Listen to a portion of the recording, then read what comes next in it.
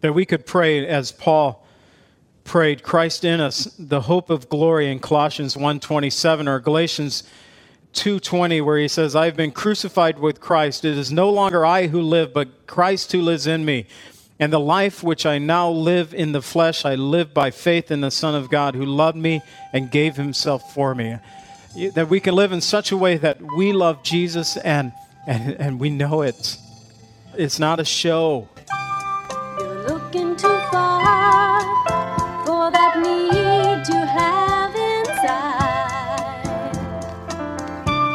You're on a big merry-go-round and it's taking you for a ride. You've got to let go and let God.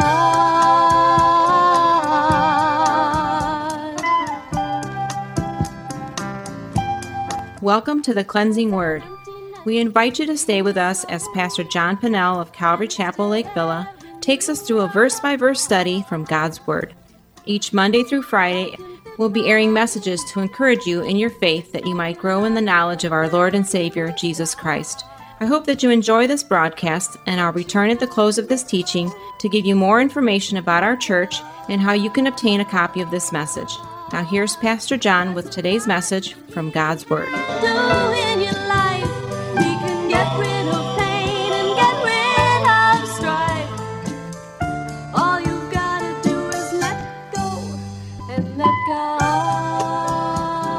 We're going to be in Ephesians chapter 3, verses 14 through 21.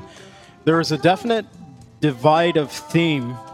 And so not only is this a prayer, the second prayer that we find in the book of Ephesians to the church of Ephesus, it's also kind of a closing out of this section. In the first 3 chapters, Paul has been talking about the height of glory, the heavens glories that await us, the things that we have in Christ right now.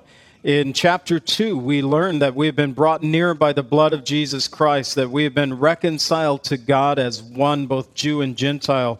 And so therefore we stand as one in the church before the Lord through the cross, through the work of Jesus on the cross. We have been given access to God by the Holy Spirit, having become fellow citizens with the saints.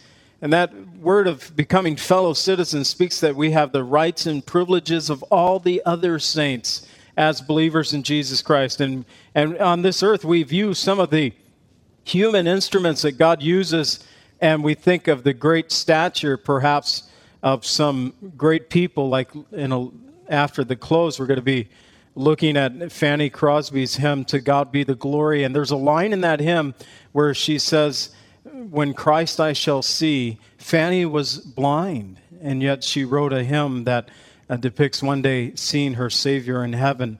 Billy Graham, or Chuck Smith, the founder of the Calvary Chapel movement, we have these great people that we can look up to, but we are fellow heirs. All the rights and privileges, they belong to us, both Jew and Gentile alike, is what Paul has been presenting in these first 3 chapters.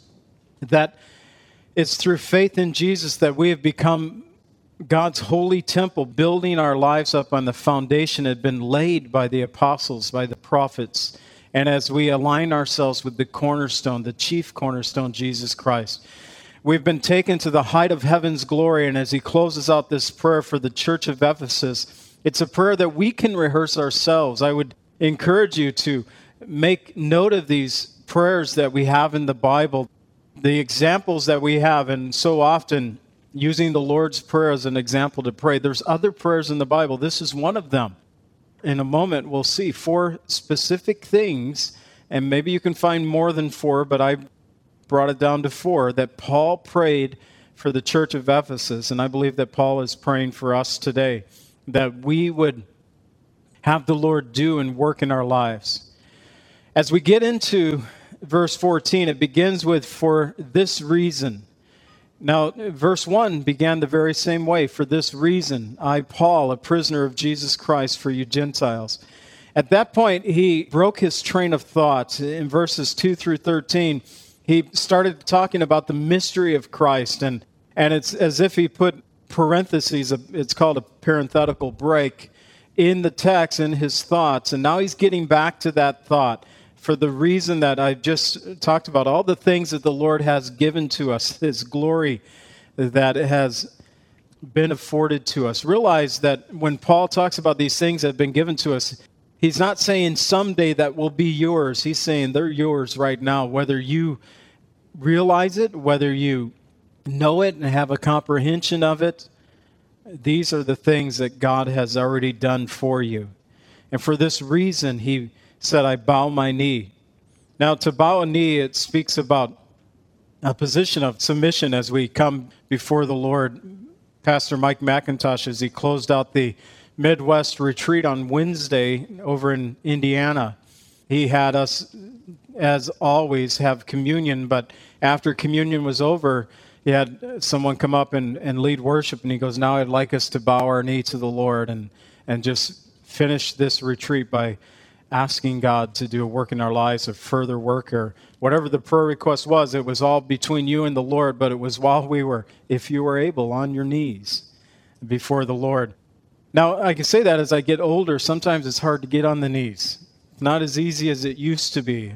Doing a little work at the house, and I had to buy some knee pads. Maybe we should get some knee pads that says Prayer Warrior on them, because it's not as easy to get down as it used to be. But it's really the submission of your heart. Pastor Chuck Smith said of this, he said, it isn't the position of the body, but the position of the heart that is important when I talk to God. All the way over from my house to the church, driving here, I was praying for Lily. I was praying for my family. I was praying for, I was just starting to run through some of my pastor friends, Pastor Jeff, who lives out in California, and John, who's in Florida, and John, who's in Las Vegas, and Mike McIntosh, who's in San Diego. And I don't know where these men are today. They could be on vacation. They could be speaking at another church somewhere. But I was asking God to bless them no matter where they were at. And even as I got closer to the church, I began to pray for this fellowship. And all the way walking into the door, I was driving, I was walking, I was sitting, but I was in prayer and asking the Lord just to work on this day as we gather together. I was praying for this fellowship, for this message, for this hour right now. So he bowed his knee. I was thinking about Paul when he first came to the Lord back in Acts chapter 9. It was kind of a forced submission. Remember the road to Damascus? Saul was going out at the time. His name, he went by his Hebrew name Saul. Later on, he would go by his Greek name Paul, and we know him better as that. But he was going out to destroy the church in Damascus. He wanted to arrest and bring them back for trial, and if they would not recant their faith in Jesus Christ, they would be put to death. Paul told Timothy that I was the blasphemer, having voted to have people put to death, that this was his life, but the Lord met him on that road. And a bright light, I don't know if Paul was on his face, if he was on his knees, what the position of his body was, but he was on the ground. He was off the horse and on the ground before the Lord. And it was a forced submission, and he surrendered that day his life to the Lord. But now he's a seasoned warrior. Now he's been through the battles. Right now, while he's writing this, he's in prison.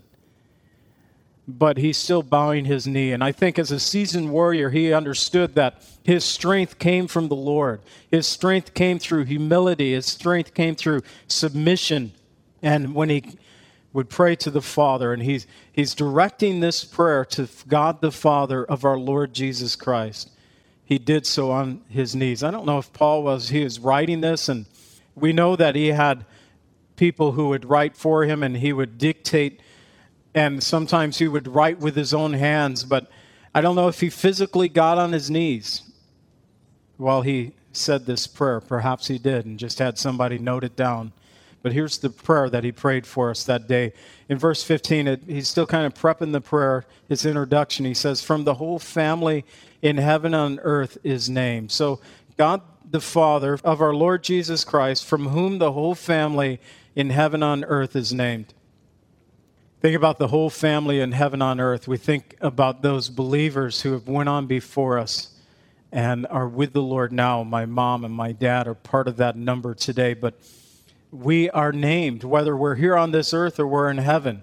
If we're part of the body of Christ, we are part of the body of Christ. The location does not matter. We are still His. For this reason, I bow my knees to the Father of our Lord Jesus Christ, from whom the whole family in heaven and earth is named. And the four things, the first is found in verse 16, that he would grant you according to the riches of his glory, to be strengthened with might through his Spirit in the inner man, that he would grant you according to the riches of his glory. Paul has had a lot to say about the riches of God in the book of Ephesians. In chapter 1, verse 7, he spoke to us about the riches of God's grace. In verse 18 of that chapter, he said, the riches of the glory of God's inheritance. Chapter 2, verse 4, he referred to God being rich in mercy because of his great love which he has loved us. In verse 7 of chapter 2, he said that he was asking that God would show us the exceeding riches of his grace in the kindness toward us in Christ Jesus. In verse 8 of chapter 3, he talked about the unsearchable riches of Christ. In verse 16 here, he refers to the riches of God's glory. He's praying that first and foremost as he prays for us. And that's why I say these are great prayers, just to take the passage and say, you know, I want that because I do. I want this. How many of you wouldn't want to be strengthened in the inner man, the inner woman, the inner person, to have strength within? That means strength of character, strength of soul, strength of mind, to surrender all to Christ in that way. That he would grant you according to the riches of his glory to be strengthened with might through his Spirit in the inner man. Now there's two Greek words at play to define the word strengthened and to define the word might. The one for might is dunamis. It's the same word that's found in Acts 1:8, where the Lord says that the church should go and tarry in Jerusalem. And there in Jerusalem, the Lord said to them, you shall receive power when the Holy Spirit has come upon you, and you shall be my witnesses in Jerusalem and Judea and Samaria to the ends of the earth. To think about the power of Christ, the dunamis power of Christ, it makes me think of, well, because I'm a preacher, man, it makes me think of proclaiming the word and having 1,000 people come to faith. That's never happened for me. But I can dream. I still have those dreams every once in a while. But to proclaim the word, the power to do ministry, the dunamis power, it's an outward thing. In the book of Acts, you shall receive power. And we know in the book of Acts that when the power of the Holy Spirit in Acts chapter 2 came upon the church, that almost, it says about 3,000 souls were saved that day. That's power. Power to do the work of ministry. But as I was looking at that, thinking about the Acts 1:8 model, it's you shall be my witnesses. It's kind of an outward flow of God's power through your life. But you can't know that power rightly unless you have that inward flow of God's power in your life to be strengthened on the inside. It speaks about an inner strength and might of the Holy Spirit working in our lives to change us from the inside out. Did you know that song when you picked Change Us on the Inside, Change Me on the Inside? You read the scripture. Wasn't that good? It's that inward strength. See, I've seen, and we all know, evangelists that have been out there, great men and women of faith who have been out there, who had some kind of outward power. There was something going on in their lives, and yet they failed in their lives because they did not have this inward strength. And God has set these individuals on the shelf. And I believe that sometimes the Lord lets us get away with some of the outward dunamis power. But if we don't get in check this inward strength and might in our heart, the strength of our soul, this inward man, this inward woman, eventually the outward stuff will go away too. And I think if you would work on the inward stuff, and all we can do is ask the Lord, please help us. And it's a work in progress. But I think if we get the inward man being renewed and strengthened with the might of the Holy Spirit in our lives, that the outward stuff will just be a natural. It'll just happen. But it needs to happen inside us first. And that was his first request in this prayer for the church of Ephesus and for us, that God would grant us, according to the riches of his glory, to be strengthened with might through his Spirit in the inner man. Secondly, he prayed in verse 17, that Christ may dwell in your hearts through faith. To have Christ dwell in us, it's something that happens at salvation. The moment we're saved, Christ indwells our lives. But Paul is going deeper here. He's talking to the church here that Christ would dwell in them through faith. He's talking about the Lord taking residence in our hearts. He's taking occupation of our throne. I was thinking about illustration that Carl Westerling gave when I was in the School of Ministry. He was teaching through Romans when he gave this illustration, and maybe you've seen this illustration before. If I was good, I would have it on screen for you, but I'm not that good. In fact, I just thought about it when I came to church this morning, but he had 3 circles that he had drawn. And in one circle, there was a chair, or we could say the throne of our life, and Christ was on the outside of this particular circle, and the individual was sitting on the throne of his heart, throne of his life. Second circle had Christ inside the circle, but the individual still sitting on the throne. Christ was in, but he wasn't on the throne. The third had Christ sitting on the throne in the circle, and the individual sitting at the side of Jesus Christ. And I think that kind of depicts this prayer, that Christ may dwell in your hearts through faith, that Christ is on the throne of our life, on the throne of our hearts. We had prayed, and has been mentioned, we'd sang from Psalm 51. In verse 6, he says, "Behold, you desire truth in the inward parts. In the hidden parts, you will make me to know wisdom." It's talking about an inward power, an inward strength that the Lord desires. And then to dwell in our hearts in this way, having Christ sitting on the throne, that goes back to that inward strength. It ties back to the first part of this prayer, that Christ would dwell on the throne of our lives, would be in our hearts.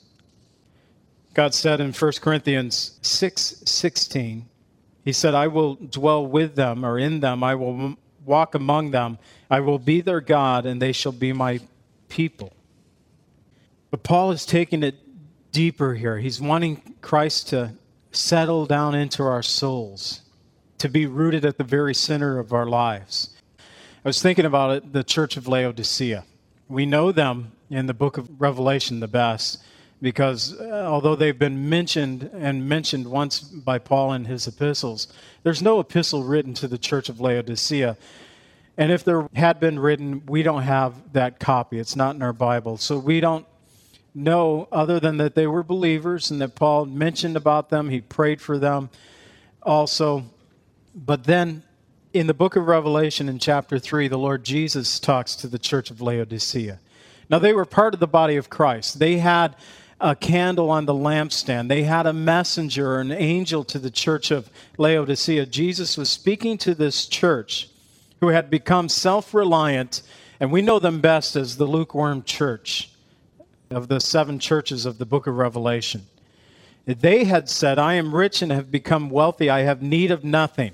This self-reliance that they had, it's like, I don't need anything. But Jesus said, "Do you not know that you are wretched, miserable, poor, blind, and naked?" It was to this church that Jesus said, "Behold, I stand at the door and knock. And if anyone hears my voice and opens the door, and I will come into him and dine with him, and he with me." It's to this church, Revelation 3:20, that Jesus said that. I have been guilty of using that very same passage for someone to accept Jesus Christ at his first time. This is what Jesus wants to do. He wants to come into your heart. He's standing at the door and he's knocking. But in the context of that passage, the Lord Jesus was talking to his church. And he says, "Behold, I stand at the door and knock." That circle again. Jesus is outside. He's not on the throne any longer. That Christ may dwell in you. That he may sit on our throne of our life. That he would invade our lives. You know, if we don't allow this to happen, we then become the church of Laodicea. We then become the lukewarm church. We then become what Christ said to them, that you are wretched, miserable, poor, blind, and naked, and you wouldn't even know it. See, the church of Laodicea thought everything was good. Times were good. They had everything that they needed. They had need of nothing, they said. They were a wealthy church. But the one thing they lacked was the one thing they needed the most, was Jesus Christ. Somehow he got outside the soul of their hearts. And Jesus was knocking and saying, let me in. And it's the prayer for Paul that he may dwell in your hearts through faith. That we could pray as Paul prayed, Christ in us, the hope of glory in Colossians 1:27 or Galatians 2:20, where he says, I have been crucified with Christ. It is no longer I who live, but Christ who lives in me. And the life which I now live in the flesh, I live by faith in the Son of God who loved me and gave himself for me. That we can live in such a way that we love Jesus and we know it. It's not a show. I've had people put on the Jesus show for me, especially as a pastor, especially when they want something from their pastor. And it's when you're working with Love in the Name of Christ and Love Inc. and people come around the church needing help and stuff, they can get pretty church sounding in their language. They can, make you think that they love the Lord. And I remember in Zion once, a guy coming in and saying that I've heard so much about your ministry, and I was just an interim pastor. I mean, they didn't even have a pastor at the church. I was just filling in. I'm thinking, you don't know anything about me. And yet he was trying to make it sound so churchy. What I discovered with this individual, that he'd been working scams at many of the churches from Antioch to Zion in Lake County. They put the talk on, but it's not real. It's not Christ within. They just know the outer language of it. And so often we can get trapped. We still are believers in Jesus Christ. We have the language down, but Christ is no longer dwelling on our heart's throne. And that needs to be. Number 3, it's his third part of this prayer in verse 17, that you, being rooted and grounded in love, may be able to comprehend with all the saints what is the width and the length and the depth and the height, to know the love of Christ, which passes knowledge. That's an interesting prayer, because he's saying, I want you to know something that is beyond your knowledge. It passes knowledge. You can't know it, but I want you to know it. And he even takes it to the width and the length and the depth and the height. And we can think about directional. As wide as you want to go, as long as you want to go, as deep as you want to go, as high as you want to go. Ever discovering the love of Jesus Christ. I think it surpasses knowledge in such a way because it's a continual learning process. The more we learn about Christ, the more we learn about his love, we still have more to learn about Christ. We still have more to learn about his love. And I believe that's why Paul said it passes knowledge. We'll never completely know the love of Jesus Christ, though we may get a glimpse of it. And we have gotten a glimpse of it through Scripture. But this isn't all that we're going to experience about the love of Jesus Christ. When we get to heaven, we're going to see him with his nail-scarred hands, and we're going to get a better understanding of it, but we'll spend eternity in worship. And we'll be trying to discover the width and the length and the depth and the height of this great love that the Lord has for us. It passes knowledge. In 1 John 4:10 and 11, John wrote to us and said, this is love, not that we loved God, but that he loved us and sent his Son to be a propitiation for our sins. Beloved, if God so loved us, we ought to also love one another. You realize that this isn't it, this life.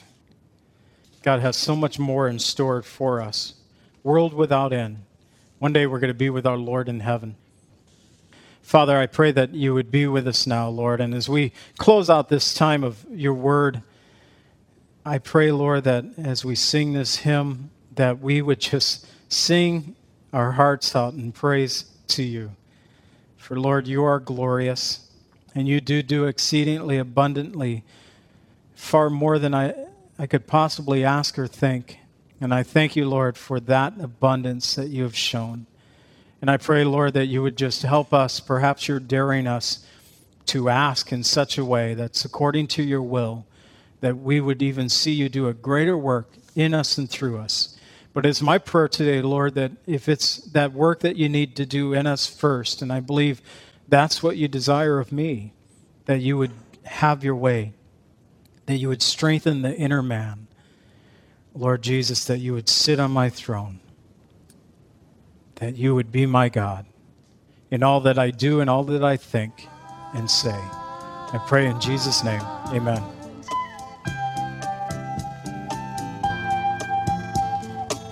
Calvary Chapel is a fellowship of believers in the Lordship of Jesus Christ. Our greatest desire is to know Christ and to be conformed into His image by the power of His Holy Spirit. If you would like more information about Calvary Chapel, or if you would like a copy of today's message, please contact us at 847-265-0646. That's 847-265-0646. Thank you so much for joining us today, and may the Lord richly bless you as you worship Him today.